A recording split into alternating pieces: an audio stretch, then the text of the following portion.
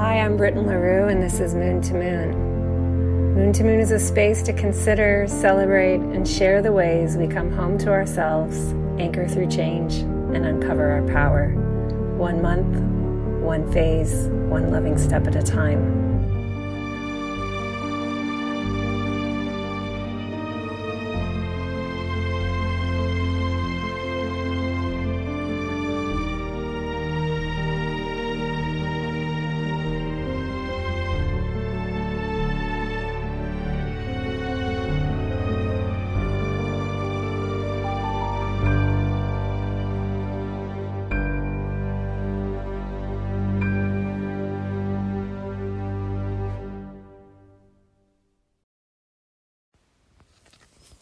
Welcome to the Sagittarius season episode of Moon to Moon. It's good to be back. I haven't recorded anything from Moon to Moon in a month since the start of Scorpio season. And it's been nice to take a break, but it's also wonderful to come back home to it, to the practice. So I wanted to begin the episode by sharing some of my own processes that I'm noticing have been unfolding across this fall, across summer, fall, across the last 6 months since Taurus came and went. I don't know about you, but I feel like I just suddenly washed up on a totally new shore. I feel like I walked through a door in these last couple of weeks that really set a lot behind me, that initiated me into a sense of closure, transition having passed, the end of a liminal space with something, and that I'm stepping right now into a phase that feels void-like and fresh. And frankly, that feels chaotic to me because I'm not quite sure what my next season here or my next phase looks like. So for my part here at the beginning of Sagittarius season, which is the third sign of the autumn season in the Northern Hemisphere, I'm really going to be asking Sagittarius season to do what it does, which is be mutable. We'll talk about that. We'll define that in a little bit. And help me to integrate what I've been learning, and that help me feel okay with I don't really know what I'm moving into next, and I'm just going to let Capricorn figure that out. And I'm going to allow Sagittarius season to be about integration, because for so many of us, we've been moving through so much. Let us take the time to integrate, So I want to share some of the things that I've been learning, because I so often find that my process of learning is helpful to other people. And so this episode will go me sharing that. Then I want to just share some updates from my corner of the world. Then I want to get into Sagittarius teachings, Sagittarius wisdom, what is Sagittarius? It's helpful to me. I know it's helpful to others. That's my candle. The glass of my candle just popped. Wow. I'm going to blow that out just in case that's a hazard of some kind. I know that it's helpful to talk through the wisdom of the signs so that we can all attune, we can align our bodies, align our spirits with that energy and really bring it in. Then I'm going to do some review like I like to do of like, so where are we astrologically? Let's reorient. Let's orient to the story of astrology of 2021 and where we're currently at with that. And then we'll get into Sagittarius season 2021 forecast. And I'll hit the highlights and offer you some dates for your calendar and give you some of the kinds of tips that I like to give that seem to be helpful to people, like questions to ask yourself, ways to be with what's here so that you feel like you're learning with it and that you're growing with the astrology as it's happening. So, to begin then, big things that I've been learning. A really big invitation for me has been to embrace a self-concept that knows myself as a clear person. The language, I am a clear person, I got from a really fantastic business witch whose name is Sam Garcia of The Dirty Alchemy. I heard this phrasing, I am a clear person, from Sam, and it felt really radical for me. Not because I don't think I can have clear thoughts and that I can know clarity. I don't think I really accept that as like an identity feature, or have accepted that. But in my chart, I'm super Piscean, as you may know, and I have the modern ruler of Pisces, Neptune, in Sagittarius, squaring my Pisces planets, Sun, Mercury, and Venus. And the square between my Mercury and Neptune is especially tight. Mercury being the mind, how you're thinking, already what we call, quote unquote, in detriment and in fall in Pisces. This is because Mercury is very comfortable and rules and is exalted in the opposite sign of Virgo. So when you have a planet in the opposite sign from which it rules or which is exalted, we call it in detriment or in fall, meaning it's just like a little bit out of its toolbox. It's not a bad thing. It's a neutral thing, but it can create a invitation in your life to become more clever and learn some clever workarounds to kind of like live in a world where people want you to be more like the opposite. I love having a Mercury in Pisces. It's wonderful, but sometimes I feel a little drenched in symbol, in the nonverbal, in the visual, in the musical, in the poetic, in the dream realm, in the numinous, really beautiful things that I've now learned to dilate and make more valuable in the work that I do.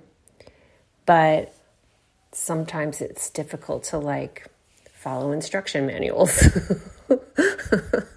And with Neptune square my Mercury, square being a difficult angle, like there's more of a tension challenge to work through, and Neptune being this energy that calls us into dream, that takes us beyond the verbal, that invites forms of knowing and communication from altered states, less grounded, in reality. I think that over the course of my life, I've identified as someone like not sure that I'm clear. possessing some self-trust issues around being discerning or grounded or practical, and sometimes feeling like I don't have answers. Like I don't know what I want. I don't know what I need. I don't even know how to answer your question, because you're asking me for an answer and my brain sees many answers and many possibilities and many ways, because it's like not designed to be specifically one groove, my brain, And so this phrasing, I am a clear person, has been just super strong for me these last couple of months. It was in the last couple of months that I had that phrasing that I shared on Instagram. If it's not resonant, it's not fucking resonant, which is like, an intuitive person's way of getting clear is like, is it resonant? When I ask myself that, is this resonant, or like, is this in affinity with me? When I ask those questions, I'm like, oh, I could get clear on that, actually. I could get clear on it when you put it that way. If you say, what's the answer? I don't always know what you mean by that question. And so, yeah, I'm a clear person, feeling really important to help me trust that I can know what's resonant for me. And that I can, from a place of identifying resonance, make choices and have answers and create even what we might call a stance or an opinion, both things that have been very hard for me over most of my life to feel confident that I can do. Not wanting to be cornered into a stance or an opinion, because that's what those feel like to me as a very mutable person.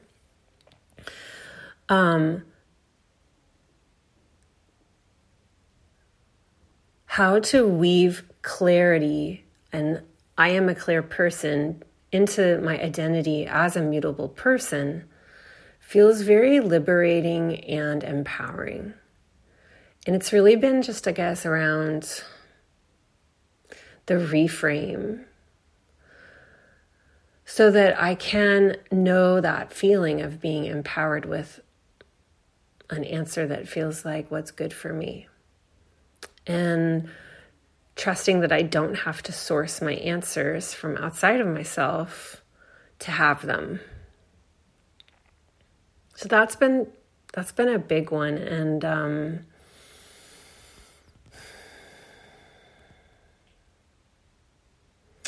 yeah, I feel like that one was especially coming on strong across end of Virgo and Libra. It may actually have been Mars and Libra that was helping with that. I'm still grounding it astrologically. Another big thing that I've been learning is how to feel comfortable being a winner. My whole life, I would want to quit board games before the end so that nobody had to experience losing. I was always shooting for second place so I could comfortably feel pretty close to the best, but not actually having to carry the mantle of best and whatever that was going to mean. And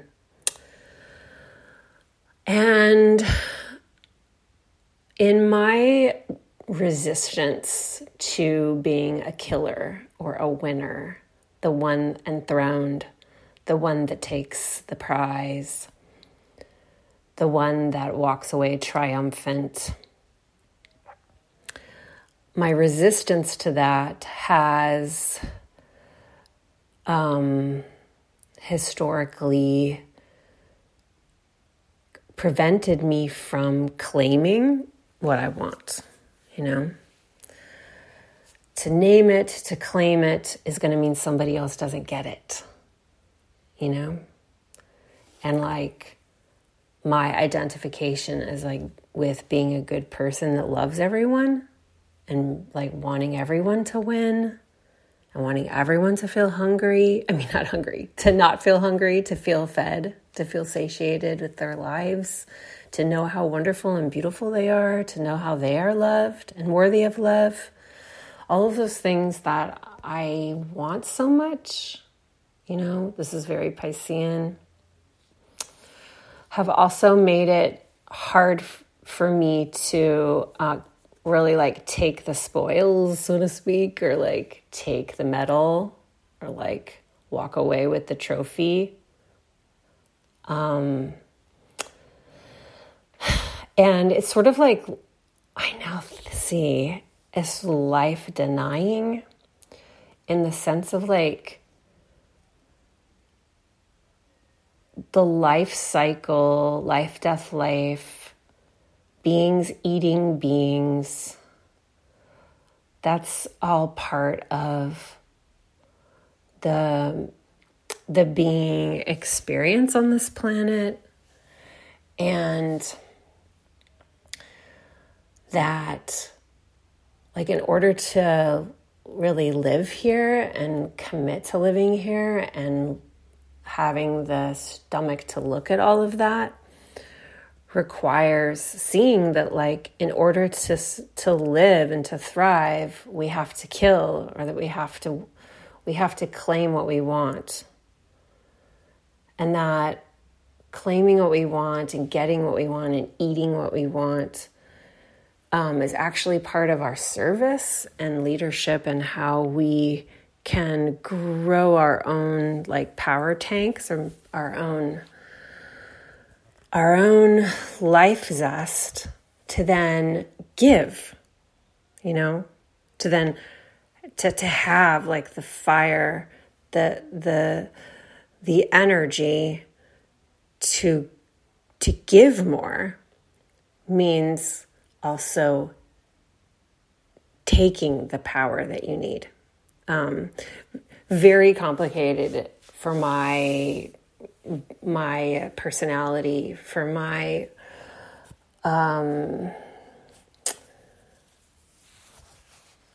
person to really get this without it feeling cruel, you know, or just like unfeeling or harsh, ugly, oppressive, you know? Since I so dearly don't want to be oppressive and cruel and harsh, I've had to move through this, right? And so I've really been learning a lot about this lately. A lot has been coming up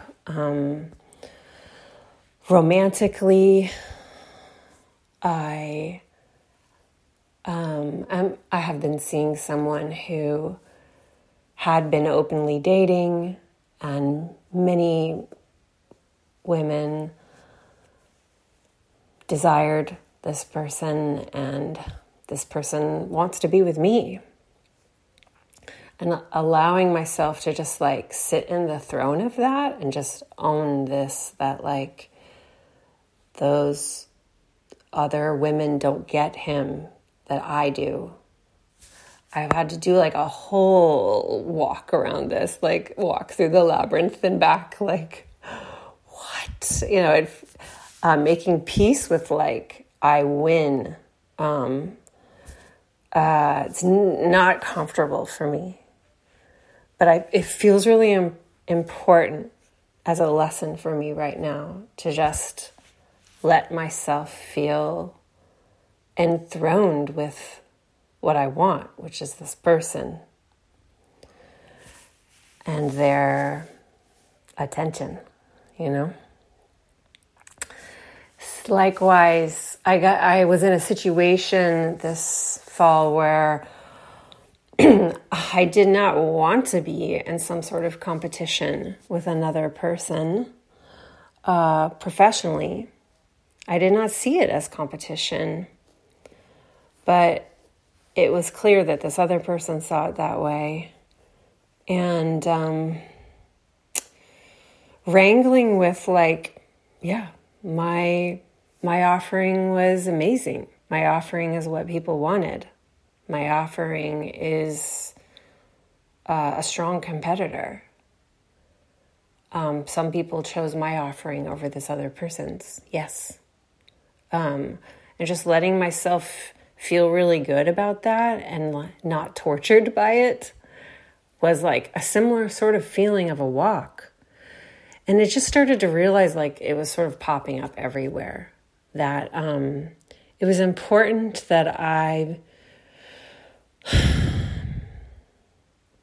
allow myself to be winning in some way, or compassionate and unapologetic is really the word.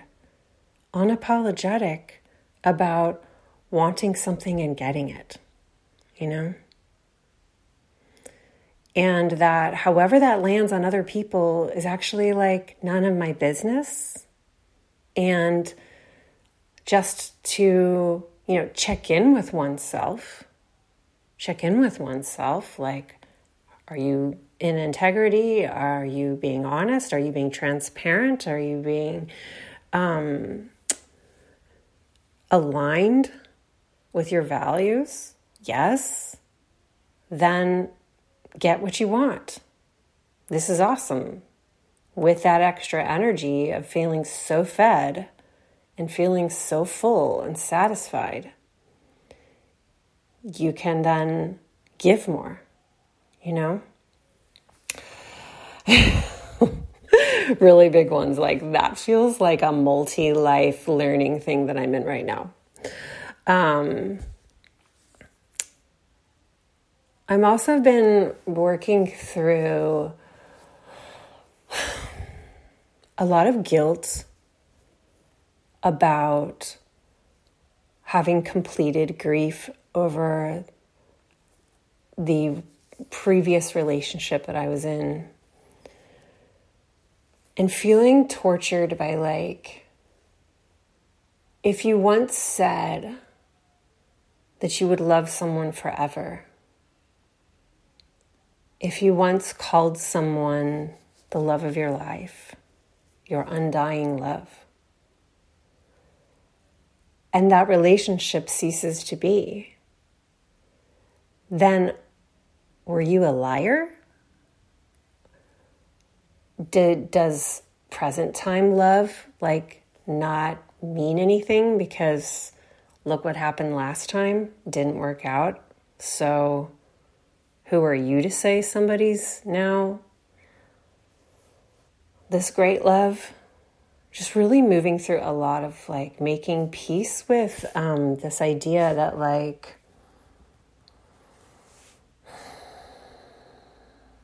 even though the relationship is over, that person can still be a love that is undying.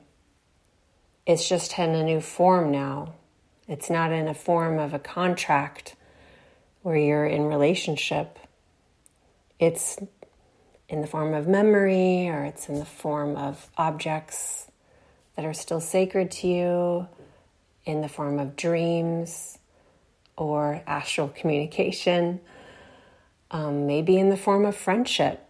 Everyone can be different there, but what do the words even mean when we say we love someone, or what does it mean to be in love?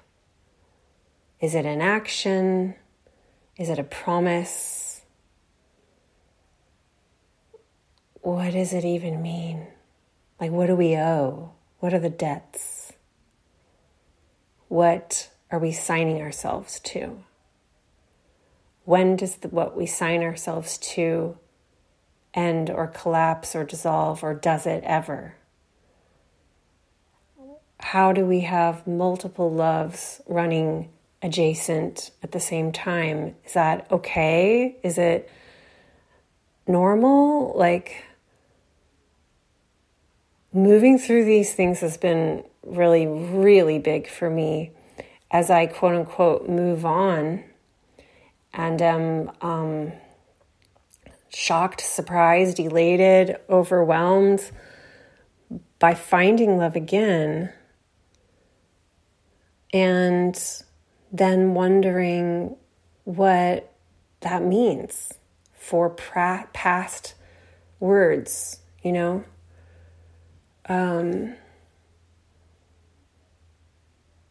Yeah, really been moving through a lot of that. It has just layers and layers and layers as time passes.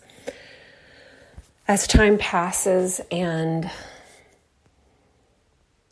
I have different needs, you know? In the beginning, just wanting to get that contract off of me and feel some spaciousness to just feel in my own sovereignty, letting that contract go. And now feeling more like, does it need to fully go? Can't it coexist side by side in other love in some different form? You know, really just playing with that and wanting to be deprogrammed from like whatever culture says is like sin or right or allowed or normal, you know, and really just listen to like what feels true for me and what feels authentic to my body. Yeah, so I've been learning a lot about that.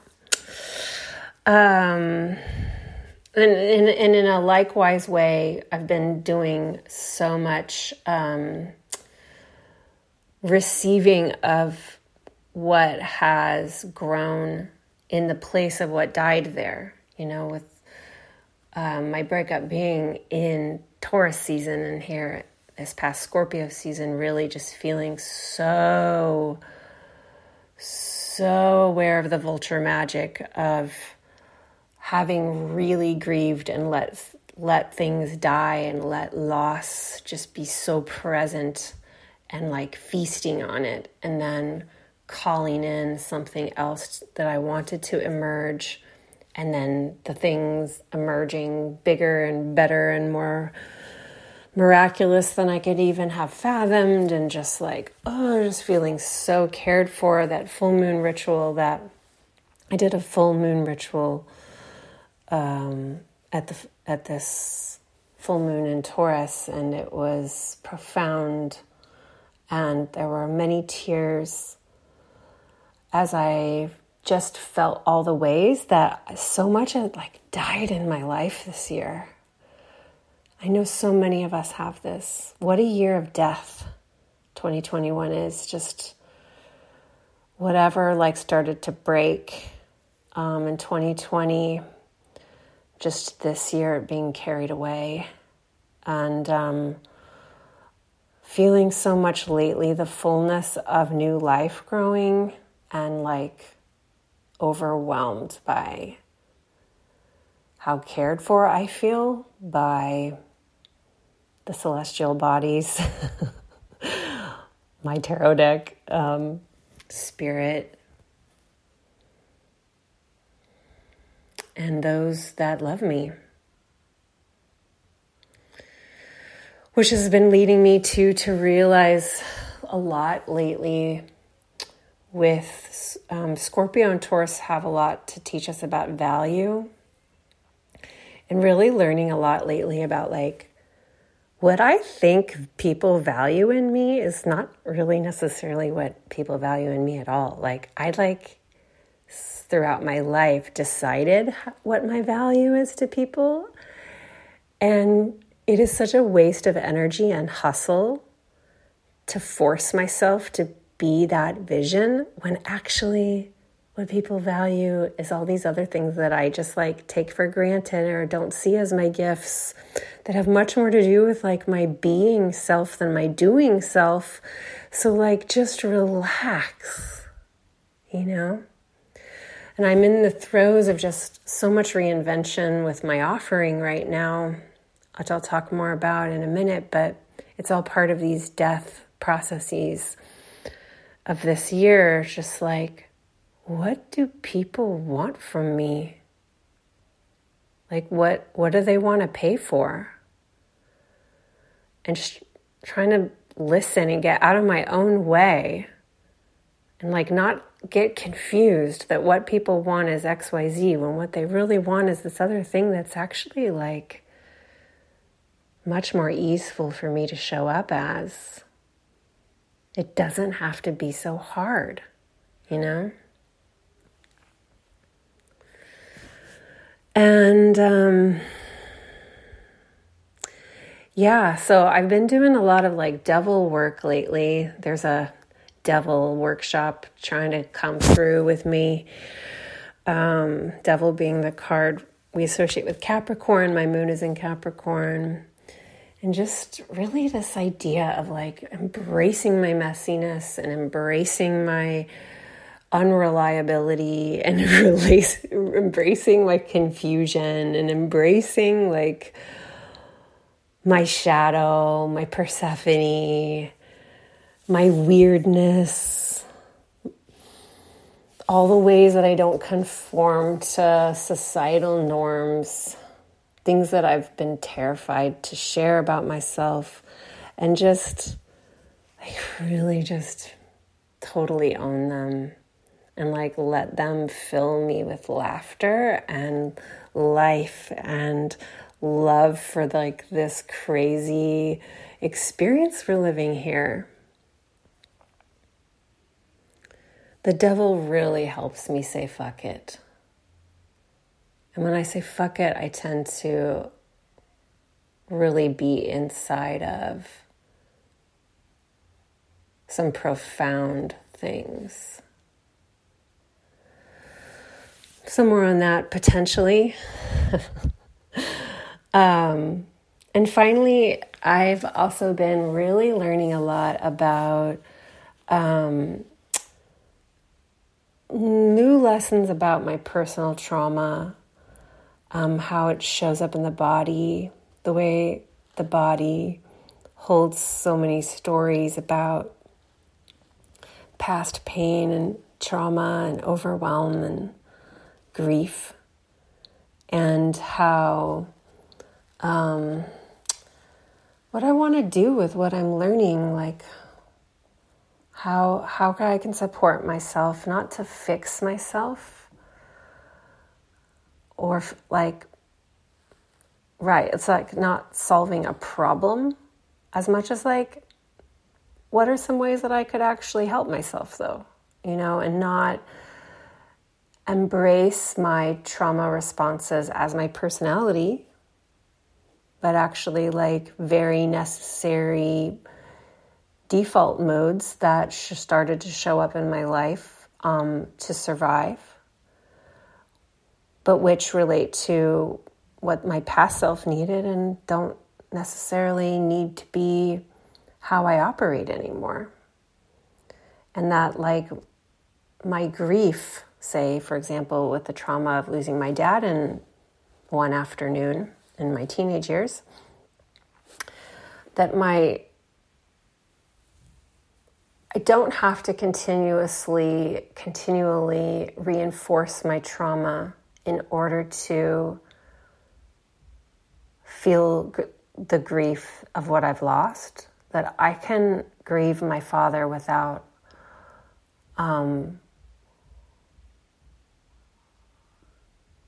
serving the like longevity of my trauma response, if that makes sense. I'm working through the language around that. But it's always humbling to see where your somatic experience wants to take you next. Because, you know, we cute humans can think we're like done with things, you know, like we can think we're over something. And just like, oh, well, I guess I don't have to worry about that anymore. And then there it is again. And showing up in a new way. And that's been present for me too. So It's been a time, I moved out of my mom's and into my house that I've been dreaming of moving into for many months. Lived at my mom's for 3 months. And just getting in here, surrounded by stuff that I'm still weeding through because I really want a fresh start, has been exciting and overwhelming and really invitational for fresh starts and like just naming what I want and like allowing myself to let go and just keep letting go and keep letting go and keep noticing the ways that I hold on and just letting go. And as I said, now I feel myself coming into this almost like some kind of clearing, like some kind of opening, like I've been moving down a river that was covered with overhanging trees, and suddenly like I've opened into the delta of this totally bright, wide open space, just like my eyes are still adjusting. Like, what is this place that I am now in? And what do I want it to be? What do I want it to be? And honoring what that all was, what the journey was here. Let Sagittarius season, I say, let Sagittarius season help me, help you if you desire it, to be with these questions around where we've been and where we want to go next, Because it's at the threshold of the winter solstice at the end of Sagittarius season where I think it's really beautiful to have the clarity of like, I honor the dark of what's behind me and I see where I want to go, and that's when we start seeding the year, the workbook that I create with my collaborator, Angela George, where we can seed the year, with intention what's on the other side of the solstice, So here at the beginning, it's like this beautiful like candlelight ceremony for a whole month for us in the Northern Hemisphere that experience Sagittarius season as dark, dark, dark. Here we're lighting candles to honor what we've lost and what we've let go and what has been. And we're also lighting candles of hope and optimism and new beginnings. And like, why do we sing the songs that we sing? So I'm getting ahead of myself there. That was a little teaser for what we're going to talk about with Sag. So thank you for letting me walk through some of those shares. Some of the things I missed, I didn't share that I ran my 4th marathon. I ran my 4th marathon and then 3 days later came down with COVID. So it's been a really wild couple of weeks. It's been just a portal of all that running a marathon, like the energetics of that are like wild, like the energetics of preparing yourself mentally and physically, emotionally for what that's going to take from you, and then executing that and then like having a couple days of not being able to basically move because your legs are so sore, and then suddenly coming down with fever and finding out that you can't leave your house and you have to be in quarantine. It's been wild. But I feel like it was like all part of this portal experience, like closing out Scorpio, Libra, closing out everything that has been happening since really Aries. Just like the year's closing. The year is a closing. And that whole marathon COVID back-to-back experience kind of forced me to be in the dark, whether the dark of my own focus or the dark of my own recovery, And both a marathon and COVID are experiences that really bring you into yourself and move you into kind of almost like hallucinatory states of altered states for sure, of being like outside of a lot of your regular path or your regular life, a lot of your regular interactions, and bring you like right there with yourself. And in a very scorpionic way, that was also bringing me closer to the person that I've been deeply connecting with, because we both got COVID and we shared our quarantine together. And in that feverish, sort of sick space of recovering and having no energy, of barely moving beyond the bed to the couch, to the bathroom, to the kitchen and back.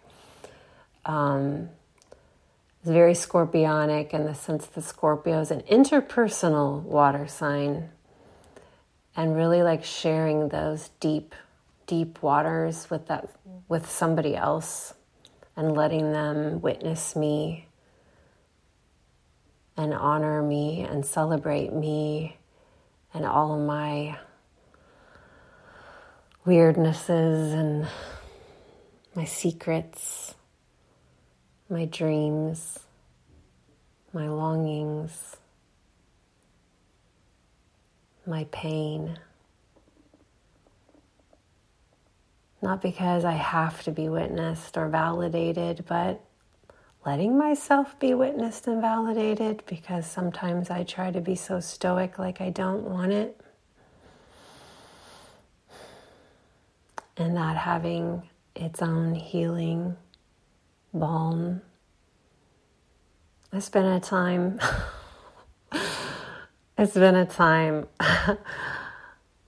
I really feel the astrology has been moving through me, and I feel so close to the planets.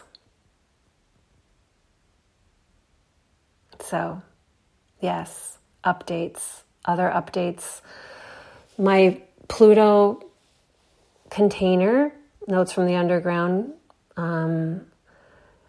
was initiated and closed in the space of Scorpio season, a course that I co-facilitated with my guest teachers, Megan Fry, Mariola Rosario, and Luis Mojica. It was completely beautiful. Really, really, really proud of how that came together, and hope to offer it again future Scorpio seasons. My 7-month container for learning astrology, charting your course, is now in the middle portal, Portal 3. It's been a rich, deep, moving experience. There's a lot of fluency that's growing with the students, a lot of community connecting, friendships forged, a lot of tender awakenings to oneself, profound connections being made with the planets is beautiful and humbling to witness. Upcoming, I admit that I have some classes and workshops that I'm listening to that want to come through, but I'm not sure if I will do them all, because the most important thing for me, two. The most important things for me right now are, three. The first is the Magician's Table is going to come back this spring. I'm hoping to have at least 2 sets of 12 this time. This is like my very, very unique offering, unlike anything else that's out there, to support those who are emerging as readers of some kind, to name and claim the identity of magician and reader. That was one of the things that I'm most proud of in this life is Magician's Table 2021. And I'm very, very, very excited to bring it back again. And that's going to take a lot of my energy and attention in the coming months. I'm also opening my books for the first time since March, since before the Magician's Table 2021. What I'm offering now is a 60-minute hour or a 90-minute hour, which folks can use through one of three ways or a combination of ways. A reading, a tutoring session in astrology, or as business coaching. And these seem to be the ways that I'm asked to help people now. And so for those of you who are wondering about the year ahead reading, where's the year ahead reading? The year ahead reading is something that I've been doing every year. It's been a recording where I do 35 minutes of astrological forecast for you and 25 minutes of a tarot forecast for you for the year ahead. Wildly popular offering. Loved.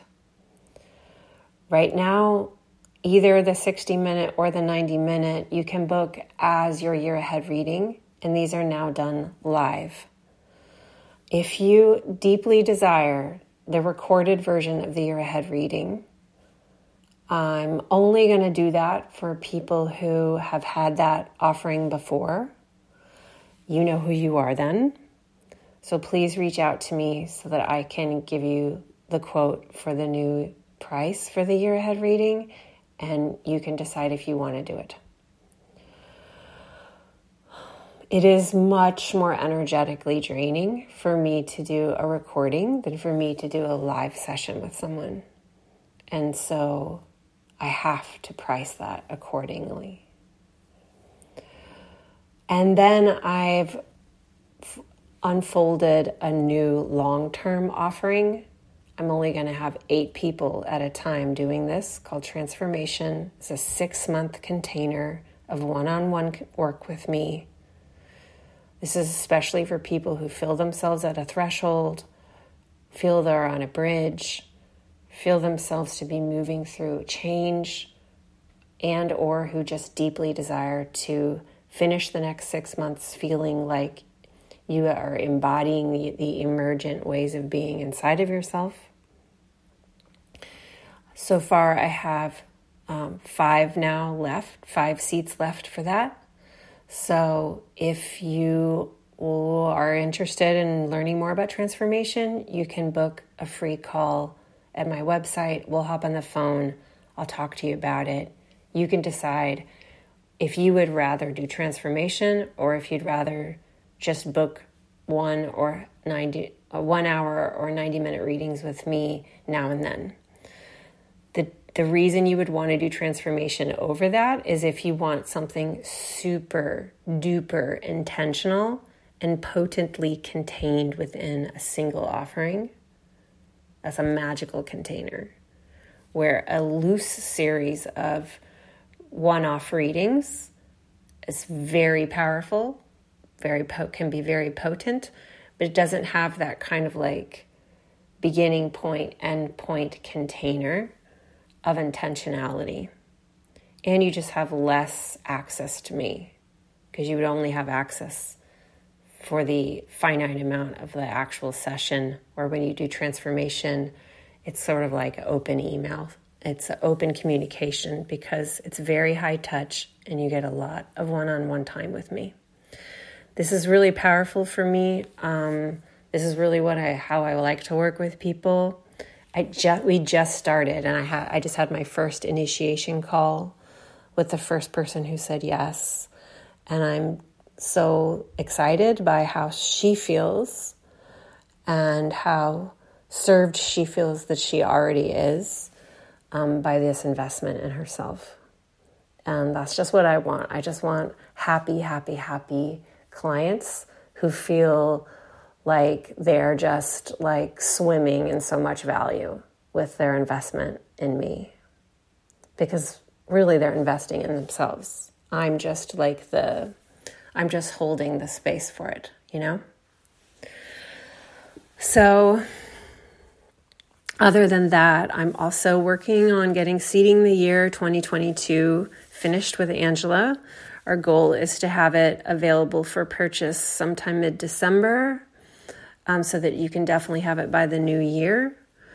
This is a very, very powerful offering. It's going to be year 4 for Seeding the Year workbook. Amazing. The first one was a PDF that you could download. The second one was a little kind of pocket workbook. Last year it was this big, fabulous, gorgeous color version. This year we're going to go back to black and white so it can be more affordable, but it will still be really, really rich.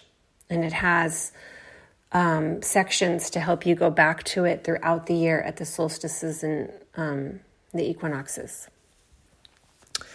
So there's that, and stay tuned for more updates from me and Angela's Corner, our workbook corner. Our business is In Case of Emergence. You can go to incaseofemergence.com to check out all of our workbooks. Our goal in 2022 is to, I'm not going to say yet. I just decided I'll wait and share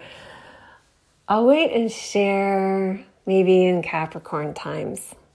But we have really exciting things coming up, me and Angela. And if you're a fan of the workbooks, and the workbooks are maybe how you found me, or the workbooks are a big part of how you engage with my work and my voice, stay tuned for exciting news from that part of my work. This year has really been about teaching, where 2020 was about writing. And I'm wanting 2022 to be a more balanced mix of both of these. All right. Now it's time to get into Sagittarius teachings and the forecast for Sag season of 2021.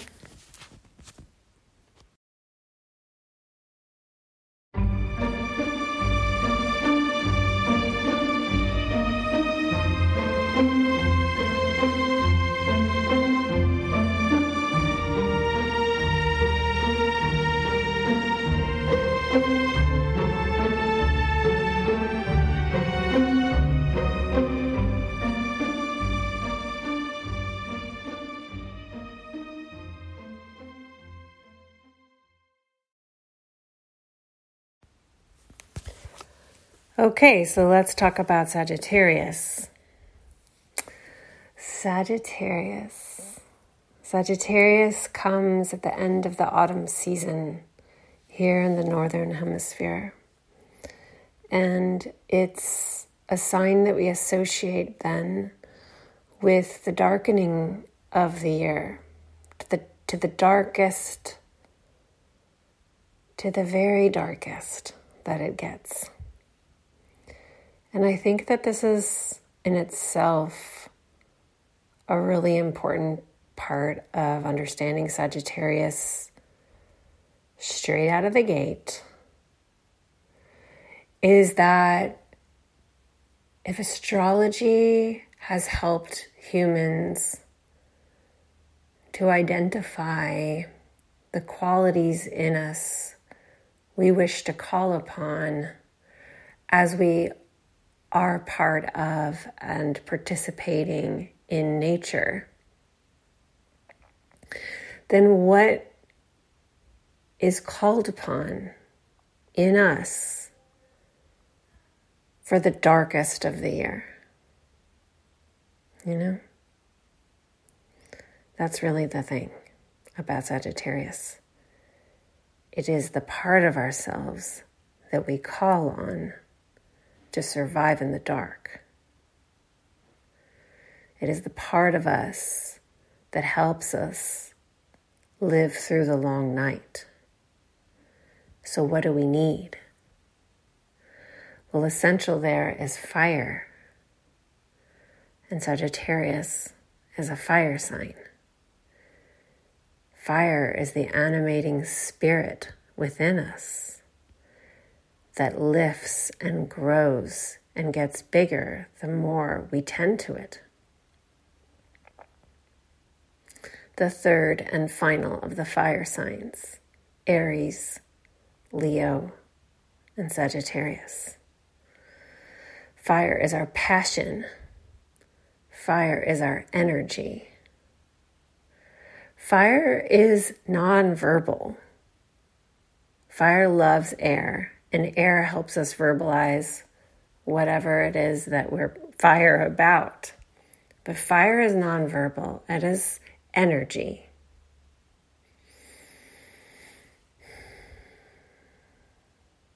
It's the spirit inside of us that can get bigger and brighter and faster and higher the more energy it has. It's a particular kind of fire where Aries is cardinal fire that initiates. It's that spark of spring, full of like tons of power, just straight out of the gate.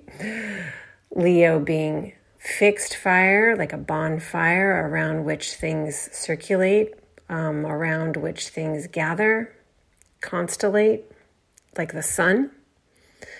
So Sagittarius is moving fire. It's mutable fire. It moves around. And so you can call on the visual metaphor that feels right for you. For me, that feels like a torch. And so it's this energy of this torch that inspires others to follow. And it is like a guiding light that like we move constantly towards the torch, but because the torch is also moving, we're sort of like always in movement as we're following it, never quite catching it, you know? And this is related to the arrow, to the archer, to the centaur with the bow and arrow that is the symbol of Sagittarius, that is like this uplifting spirit energy that is always like reaching, that is always aiming, that is always like filled with this spirit quest towards something, towards the sky, towards the horizon, towards the stars, towards the sun.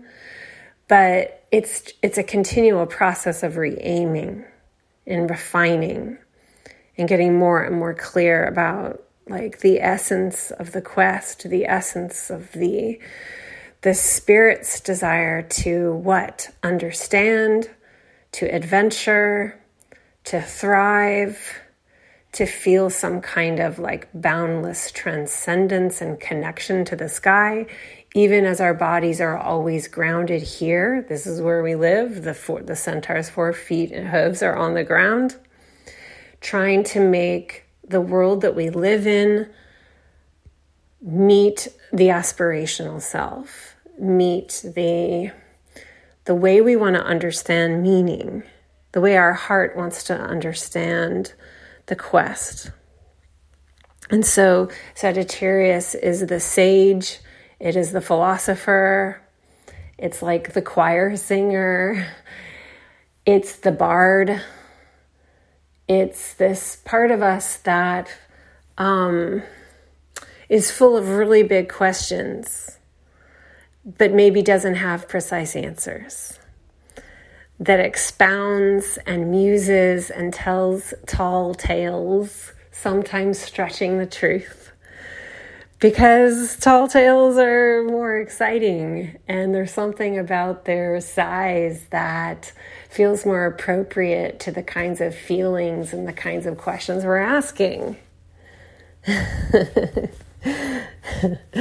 So there's this sort of like bigness, you know, there's this bigness to Sagittarius, and there needs to be when you're sitting around a dark fire and you're very cold and you need to live through the night and you gather with other people and tell stories and sing songs and dream of what's on the other side, stitching together, patterning together a sense for like why we go on, why we live, what are the qualities of the heroes that keep going, Like what are the traits and the principles and the qualities in us that we want to grow and that we want to mirror and that we want to embody as we move through this human journey.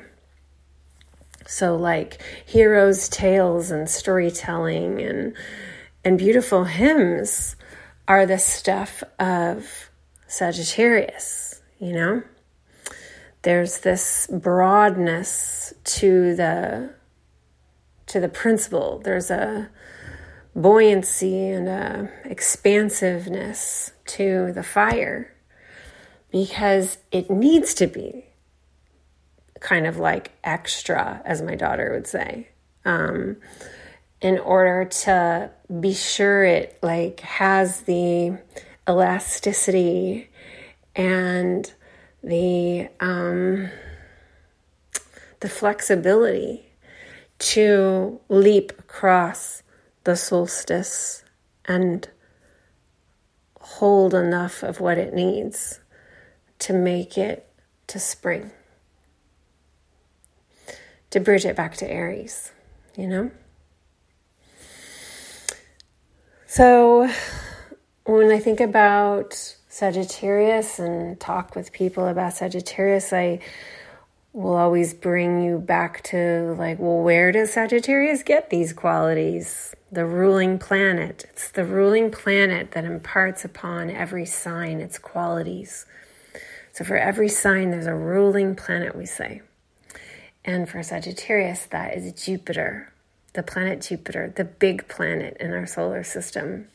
Jupiter's size already says a lot about what it is. Jupiter is the principle of expansion, of broadness, buoyancy, expansiveness, this like sky god, Lord of the sky. Jupiter is the part of us that stretches bigger in order to like catch the inspiration, to latch onto the hope, to unite with a kind of animating spirit that helps it to survive, that helps it to catch the winds of whatever it needs to keep going, you know? Jupiter is not necessarily like realistic part of us, which is good because we have other parts of ourselves to be realistic and to be practical. We need the Jupiter part of ourselves to imagine what's not possible yet. We need the Jupiter part of ourselves to catch this like creative inspiration that hasn't been seen before. And then we have Saturn, we have these other parts of ourselves that can sit down with the Jupiter part of ourselves and be like, okay, but how exactly is this going to happen? You know what I mean? So like Jupiterian people by nature, Jupiter rules both Sagittarius and Pisces. Jupiterian people by nature don't worry too much about the practicalities of how it will get done. They're in the enjoyment of visioning the possibilities, channeling the possibilities, writing the excitement of the story, riding that crest of the bow and arrow, and following the arrow as it moves towards the sky, you know? So sometimes Jupiterian people can feel like overly big. They can feel like so much. They can seem loud. They can seem like the people who like can't stop talking and telling big stories, or like their voice is the loudest song in the space. And that's that Jupiterian broadness and jolliness. Jupiter longs for Saturn, the planet that we'll talk about when we talk about Capricorn and Aquarius, because Saturn is the part of us that helps the Jupiter like get down to business and figure out how we're going to make things happen that Jupiter comes up with. But the Sag part of ourselves really needs to be free, to not worry about that yet. Like the Sagittarius parts of ourselves needs to feel independent. It needs to feel liberated from constraints and practicalities so that it can be like the brilliant visionary part of us that it is. The Sagittarius part of us, the Jupiter part of us, wants to be connected to the starry, starry sky and doesn't want to be too worried about the mundane details of things down here on the planet. But because we are all the signs and we are all the planets, we are able to then temper that Jupiterian part of us to make things tangible and manifest here on the ground. But when we're in Sag here, when we're connecting to our Sag, it's nice to give it some space to roam. The Sagittarius part of us is kind of like a wild horse, it like needs to feel like it can go where it wants to go. So you can think about yourself, like what kind of a person am I naturally? Do I tend towards being Jupiterian? Do I tend towards wanting that expansiveness and that freedom? Or do I tend towards maybe being more Saturnian and being more like limiting, right? Like Saturn is limits. Do I tend to want to limit the Jupiterian part of me? Do I tend to want to limit the Sagittarian part of me because it's like too much? It's like too fantastical. It's like too broad, too expansive for this world. And so I'll limit it. You know what I mean?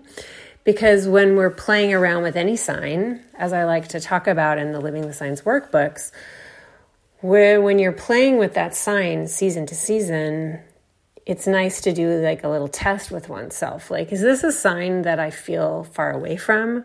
Or is this a sign that I'm like swimming in, And thus too, like, is it a sign that I feel like I maybe could use more of, like a jolt more of this?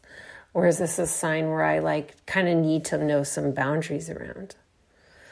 And we've all been in a story with these parts of ourselves the last, let's say, year and a half, because the eclipses have been in Gemini and Sagittarius, because eclipses are always in opposing signs and polar signs. They happen every 6 months. And whatever eclipse season that we're in, whichever two signs we're working with, we're really learning a lot with those signs in our lives and the departments of life that they rule in our chart.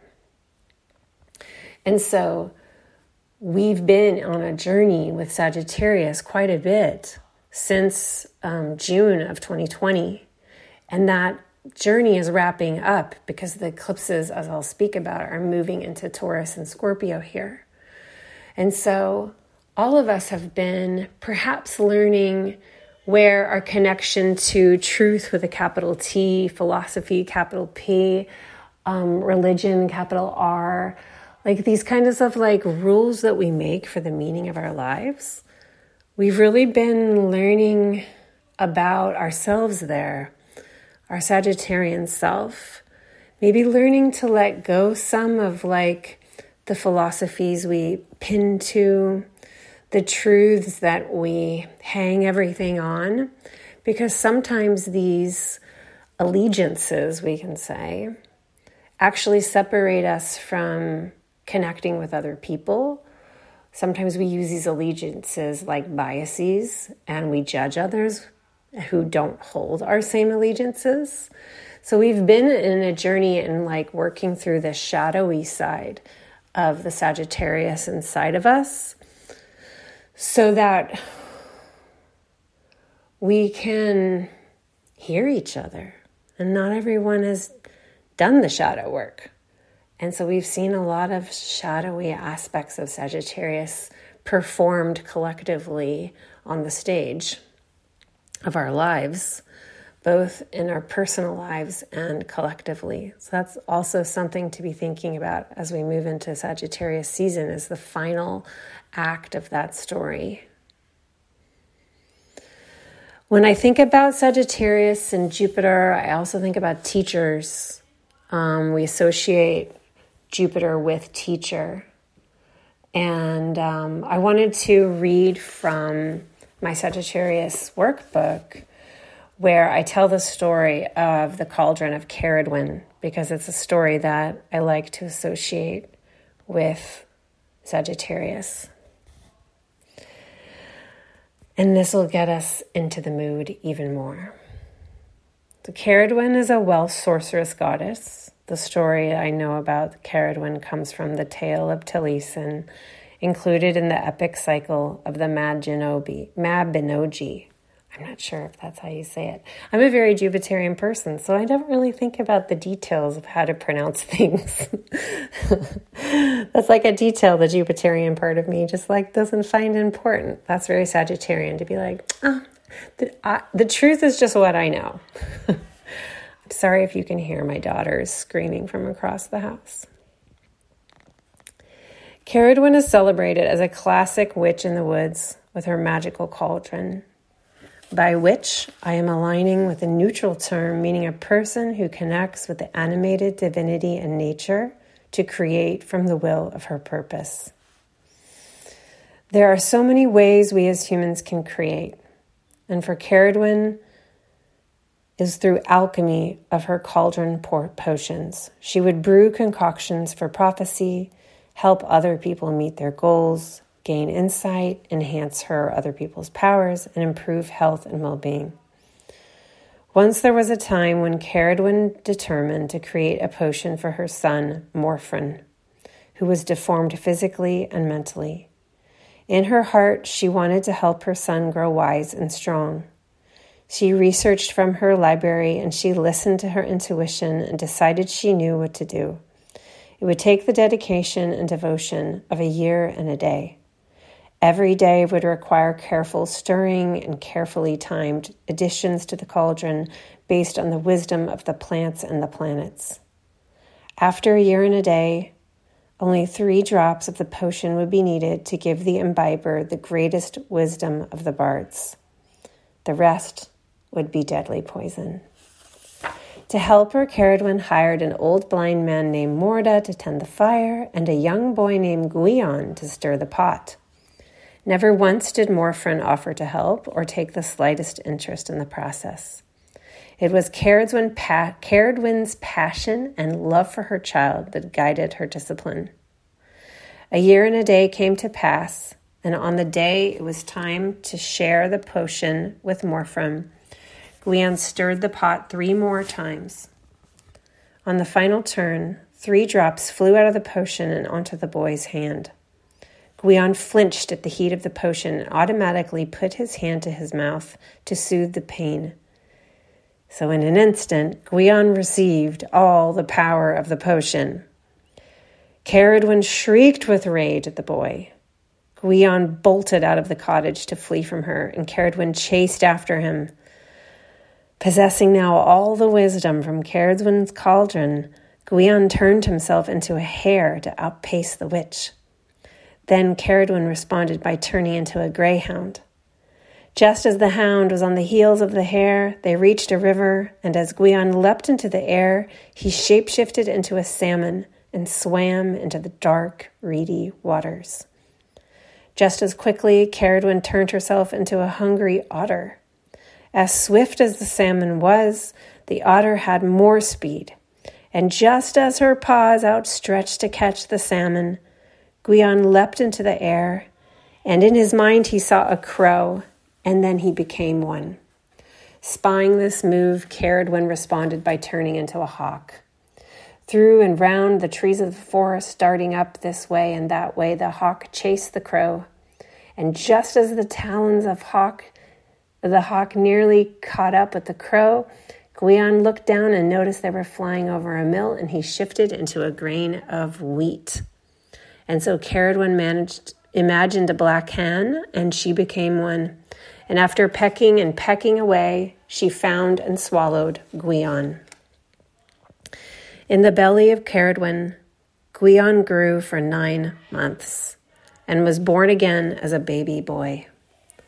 Though Ceridwen had planned to kill him at birth, she couldn't once she saw the beautiful being who had been part of her. So she gathered a magical swaddling and crossed the moors to toss him in the ocean, where he traveled changed for hundreds of years before the time came for him to live as Taliesin, meaning shining brow, the greatest bard of Welsh legend, known also as Merlin. In this tale, Ceridwen's cauldron is the agent of transformation for Gwion. The alchemical processes of creation are also those of destruction, because Gwion must now die to his former self. Each of the elements helps facilitate this. Gwion shifts from earth as the hare, water as the salmon, air as the crow, and finally fire as the wheat that seeds new life. In shamanic tradition, as in all spiritual awakenings, there is a death to the former self in order to initiate a new way of being. The second cauldron in the story is Ceridwen's own belly.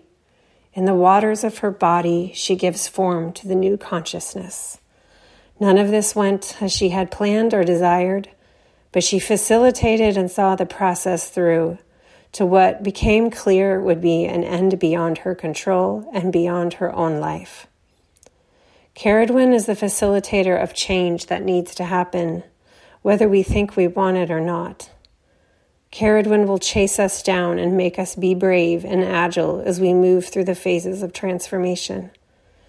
Just as Gwion had to think fast and trust his instincts and bring a spirit of play and exhilaration to the demands of the chase, so are we invited by the energetic force of Ceridwen to adapt with spirit and flexibility. She insists we accept the change that is trying to move through us. By analogy, Ceridwen reminds us of great teachers who push us, sometimes harder than we want to go. Visualize her wild spirit lit by rage, hunting Gwion down. Inside each of us is a Ceridwen on the hunt for empowering change, with zeal for the adventure and a loud cackle for the mad joy of the chase. This is the drive of the creative spirit. It is the impulse to shapeshift. It is the light of the soul to reach beyond the self for more. This is Sagittarius. I really like this. I mean, I debated whether to do Ceridwen in the Scorpio workbook, which we associate, of course, with transformation, that keyword. And ultimately decided to give it to Sag because sometimes I think we give Scorpio all transformational powers when in fact every sign really can offer us some of it. And I feel like the light of this cauldron metaphor, it goes really well too with thinking about Temperance as the card that we associate with Sagittarius in the tarot. I especially think of the Thoth deck and how Temperance in that deck is known as art. And we see these two beings merging, throwing water and fire into this cauldron. And it's all about alchemizing change and about allowing ourselves to integrate change and let it move through us. I say in the Sagittarius workbook in the section on temperance, just as Sagittarius follows Scorpio in the zodiac and the wheel of the year, and as temperance art follows death in the tarot, so we reconstitute after we have unraveled. Remaking ourselves happens on a broad spectrum between so subtle, imperceptible shifts every single day to massive healing periods tied usually to spiritual awakenings. Sagittarius and the reach and expansion to learn and understand universal truths modifies, recombines, and tempers that which it already is and that which it already knows. Sagittarius invites us to reconstitute who we are as hybrids of all of our past experiences and former identities. In this way, we can preserve and honor the essential beauty of who we were and what we learned, always updated and renewed in the present moment. Through alchemical marriage, the Sagittarius in us combines and recombines our eclectic, broad passions into something creative and our own, even and especially those parts of self that feel opposing, unrelated, or divergent. Yes, yes, yes, yes, yes, yes. And so I bring us back to my longing for this, for us, for me, this Sagittarius season. If you are feeling a little bit like many parts of you have gone into a cauldron and you're not really sure what this means yet. Sagittarius is the recombiner, lit with fire below. It's the animating spirit in us that wants to transform into something else on the other side of the season. And it's like learning processes and adventures help so much with this, because through our teachers and through the teacher within ourselves and through the beginner's mind that we can always bring to the kinds of experiences that we have and just everything that seems to show up and how we can learn from it with curiosity and with our big spirit and with our song, we can kind of find out the magic that we're made of, like Gwion in The Chase, surprising himself with his abilities to literally transform into other elements and into other beings.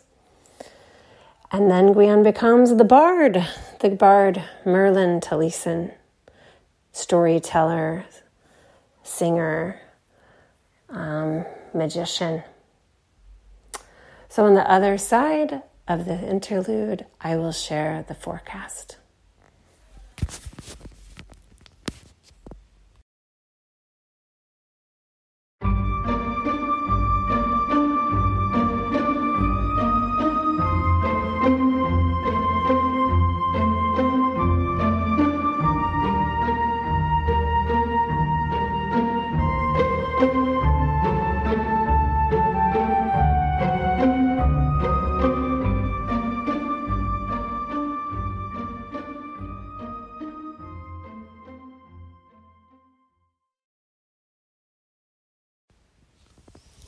Okay, so let's look at where we are orientation-wise in terms of the astrology so far, so that we can really know where we are here at the beginning.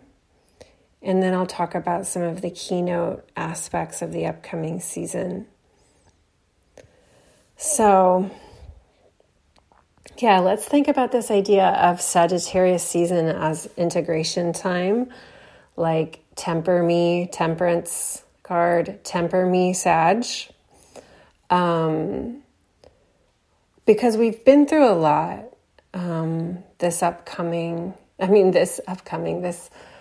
this past fall. Libra season, the first sign of fall, cardinal air. Libra had a lot of churning because multiple planets over that time were making squares to Pluto. Mercury 3 times because Mercury stationed retrograde, squaring Pluto, and then was retrograde in Libra, and then had a closing square to Pluto on November 2nd. So that Libra season brought up a lot with both Chiron and by opposition and with Pluto by square. And for discussions of that, you can go to the Libra season episode. Point being, it was very excavating, Libra season. That was a lot.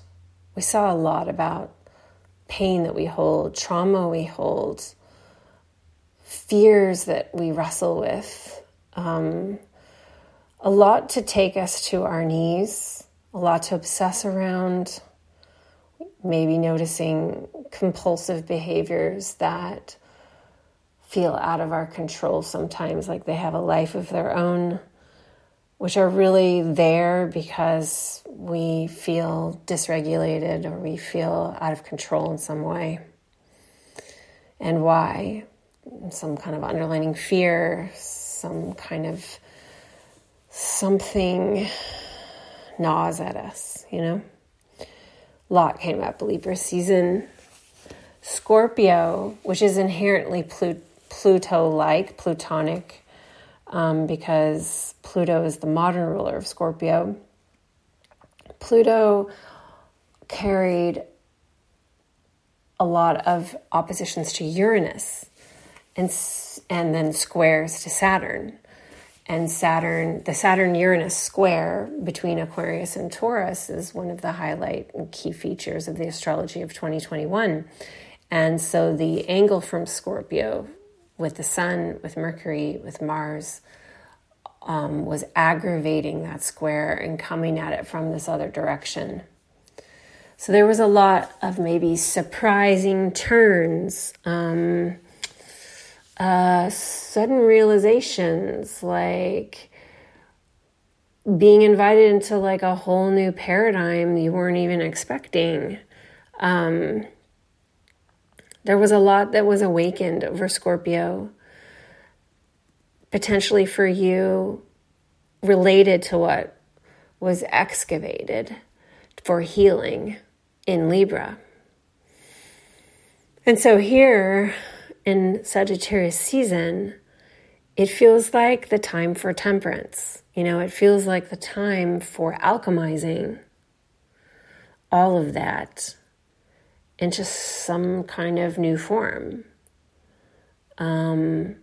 Lit from below as a cauldron by fire by our very own animating spirit. And the light within ourselves of our fire that wants to keep going and is the torch that we follow. So I'm really calling that in for myself and for anyone else who's interested in calling that in. You are welcome to enjoy that.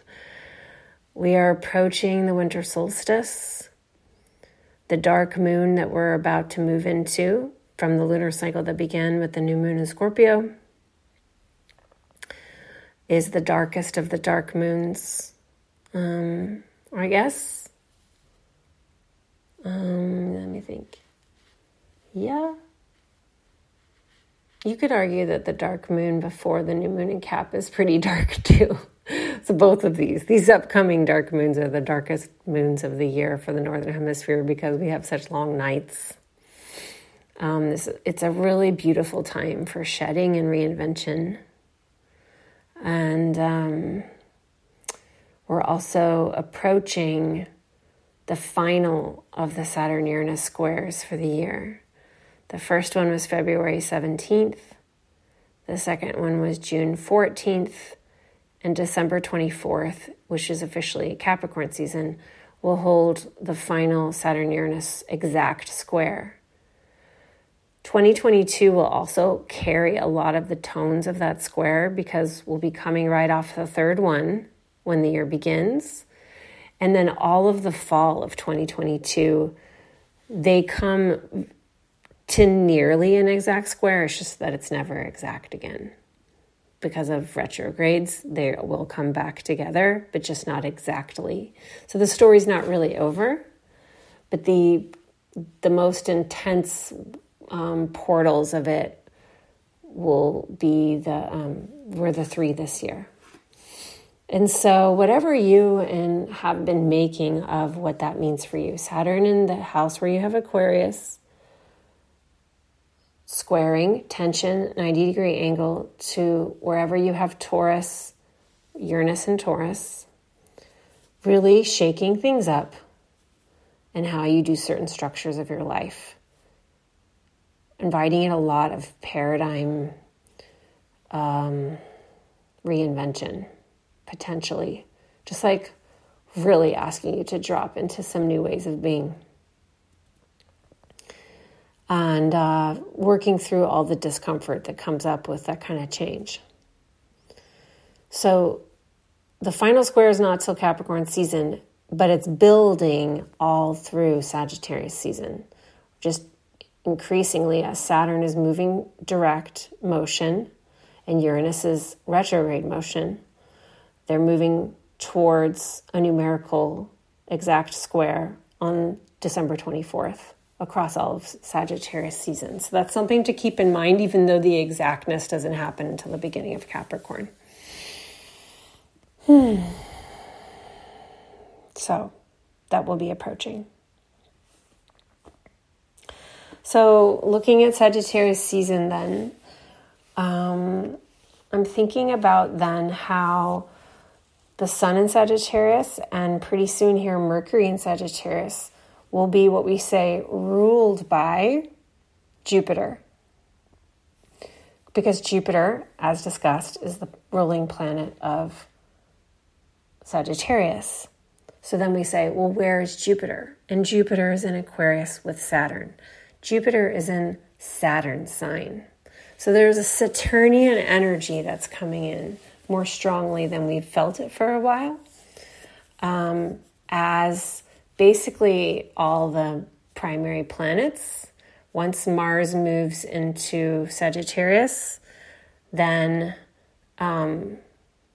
the primary personal planets will be in Sagittarius and in Capricorn with Jupiter and Saturn in Aquarius. And they're all answering to ultimately Saturn. So we've had these windows of time throughout this year where it was like everything kind of answered back to Saturn, and we're moving back into that time period again.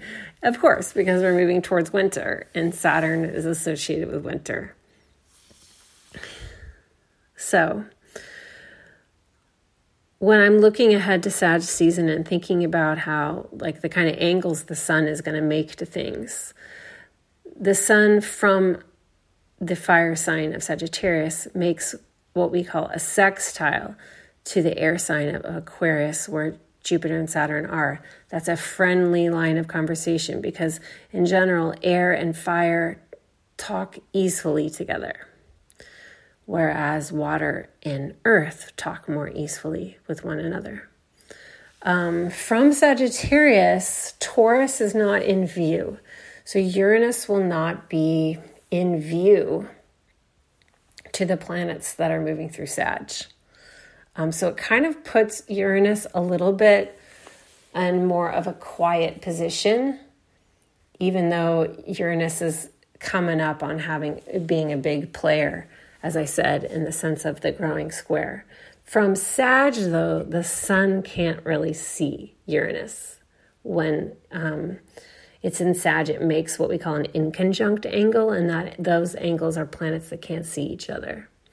And that should temper a little bit of the shock and surprise that Uranus can sometimes feel like it's bringing us, or often feels like it's bringing us in 2021. Something that we're keeping an eye on is that from Sagittarius, we have squares to Pisces, where Neptune is. So there's going to be little pockets. I'm not going to list all the dates for these, but there's going to be some pockets throughout where the grandiosity of Sagittarius and the ungroundedness of Neptune may make it feel like there are some pockets of time where we have a hard time seeing clearly, We may misjudge things, or we may feel hooked a little bit in illusion. And it's just something to keep an eye on in terms of grounding ourselves continuously in what is feasible, what is a way to kind of bring the balloon back down so that we can see clearly. kind of going all the way back to the beginning of this whole episode, and I was talking about I am a clear person. Neptune can make us sometimes feel confused or overwhelmed or in illusion. Okay, so the main things that I wanted to bring up then for us in this episode are the new moon, the full moon, and then Venus stationing retrograde. So the new moon is going to be on December 4th, and this is going to be an eclipse. We just had an eclipse, which was the full moon in Taurus, the first of our Scorpio-Taurus eclipse cycle. And now we're going to have the last of the Gemini-Sagittarius eclipses that we've been having since June of 2020. So that new moon is at 12 degrees of Sagittarius. So think about if you have any planets or points around 12 degrees. It's going to be in a happy relationship to both Saturn and Chiron, which to me indicate there might be this really beautiful opportunity to ground a lot of what we've been learning about our pain into our hybrid, alchemized new ways of being that we're calling in for integration across Sagittarius season, with Saturn helping us build the structures that we need to support us around that. So that sounds to me like a really exciting possibility that can come in with that new moon. But as always, remembering that it's an eclipse. Now, I have a free eclipse webinar that I did with Jonathan Coe, which you can access through my Instagram links. I'll try to remember to put it in the show notes. But I talk all about eclipses. We talk about eclipses and how they bring us new sight. They often bring reveals that we weren't expecting and invite us into the shifts that would be most helpful to us based on what we can now see that we weren't seeing before. So even though I'm seeing some supportive astrology around that new moon, I also feel like when it's eclipse season, it is a time for like really, really grounded listening. Just like collecting the data, hearing everything that the universe is trying to present to you, trying to show you, trying to humble you with, trying to help you grow with. I'm pretty gutsy with eclipses. Like, I really like to walk with them. I like to do things with them. I'm not anti-spell when it comes to eclipses. But I do it with deep respect. And readiness to allow whatever wants to come forward to transform me. It's like such alchemy times when we have eclipses. So the degree to which you're up for that is the degree to which you can work with it. If you're not really up for it, then it's best to stay more quiet. Yes, deep respect for the eclipses. The full moon 2 weeks later on the 18th will be at 27 degrees of Sagittarius and 27 degrees of Gemini, because Gemini is the polar sign of Sagittarius. And this one is a very busy astrological event. It's not an eclipse, but it is a lunar event happening after an eclipse. So it's still like in the eclipse window, we could say. It's a time where a lot will be illuminated at that full moon. And again, a time for like a lot of receiving of insight, a lot of information. Like, I love for these types of full moons to sit down and ask my tarot cards what is being illuminated and do like a spread around that so I can get help in seeing what's trying to be shown to me. I feel like this one will have a lot.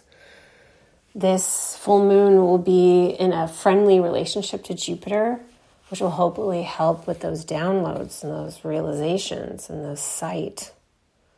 Saturn at this point will be getting very close to being square Uranus again. So there may be a lot of information that's coming in at that time around that. Mercury will be squaring Chiron at the time of that full moon, which could hurt a bit.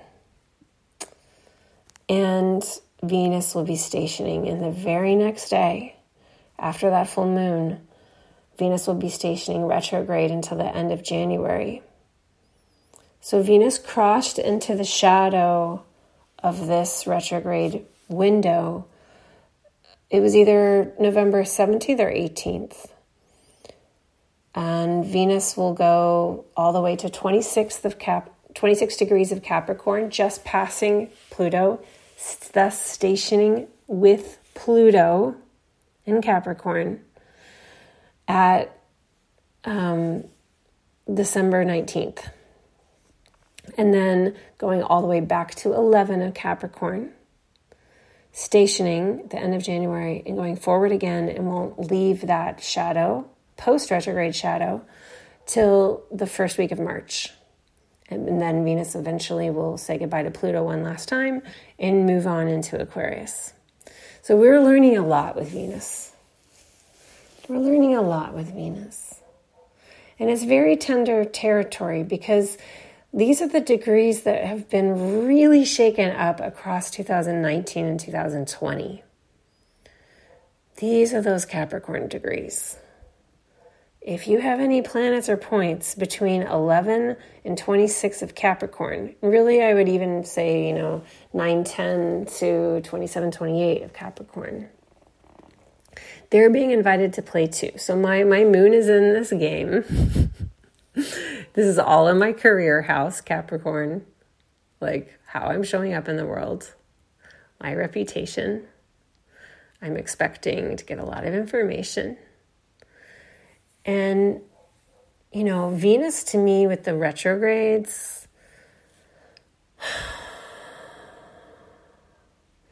Venus is helping us to identify what we want without apology or explanation or shame. Without apology, without explanation, without shame. What do you want this part of your life to look like? What do you want the domain of where you have Capricorn to be like for you? And take it, magnetize it. But first name it. You can't get what you want until you name it. I've been slapped over the head with this many times, with many kisses from Venus this year. Venus will give you what you want, but you have to name it without apology, without explanation, and without shame. So I'm really inviting Venus to help me, to help you, to help anyone who's up for it, to get so beautifully clear with our gorgeous Capricorn parts of self, those parts of us that are so up for doing the good work for the long haul, really like building things that last, building things that have endurance, building things that have focus, that have our discipline, our devoted discipline. But why? Why do we do that? Why do we think we have to be disciplined? That's where we need the reprogramming. Many of us, I don't want to speak for everyone, but Venus can help us get more clear. What's all that discipline for? What's all that hard work for?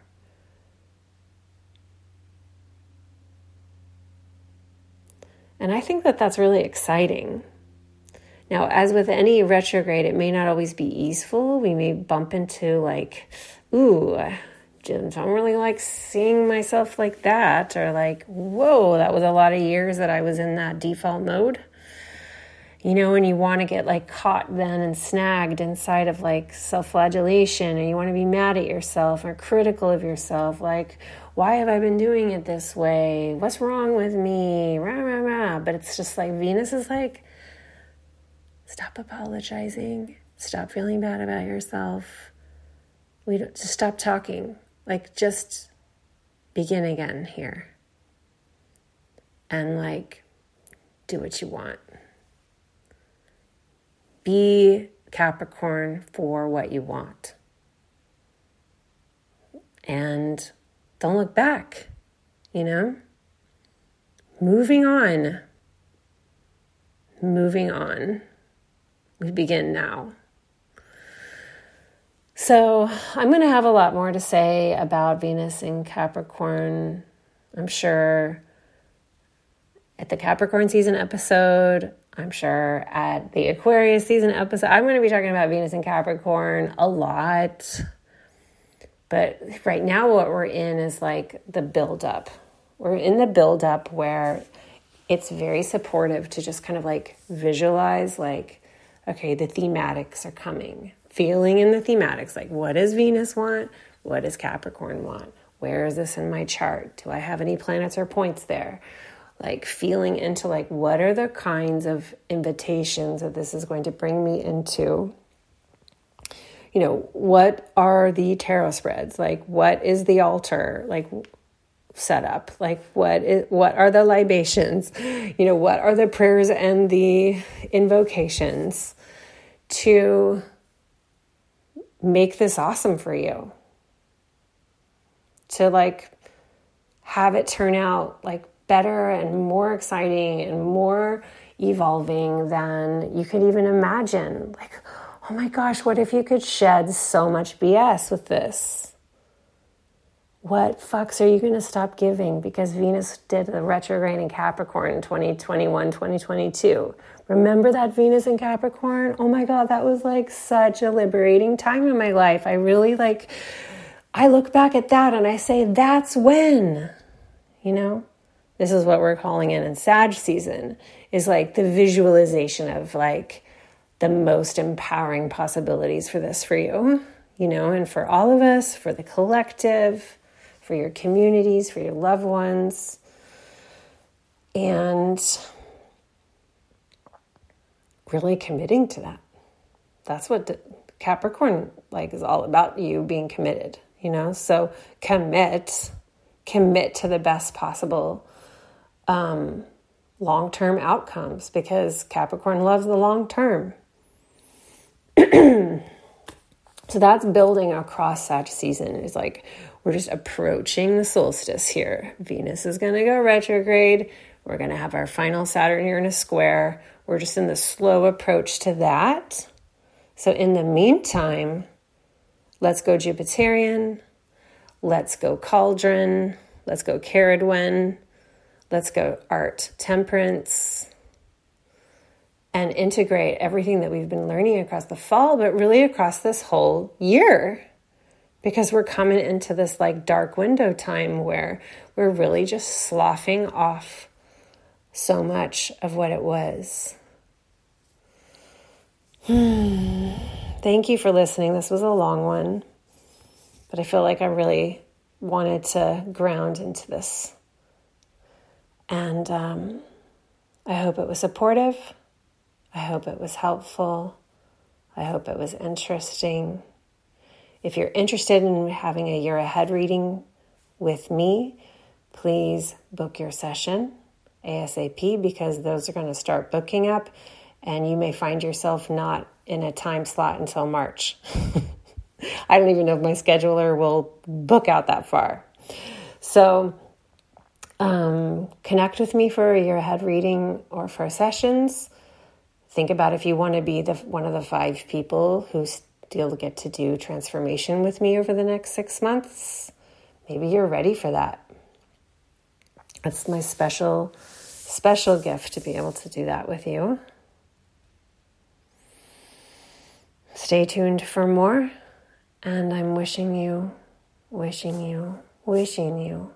all the very best across Sagittarius season. Cheers.